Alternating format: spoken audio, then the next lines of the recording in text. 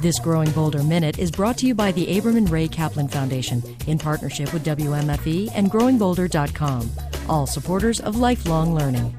Hi, I'm Mark Middleton. Are you ready to take the plunge? SOS, Skydivers over 60 gathered in DeLand, Florida to try to set a world freefall record. Men and women in the early 60s all the way to their late 80s, and this is what they love to do. They're attempting a new freefall formation world record led by 78-year-old Pat Moorhead, who says don't call them daredevils.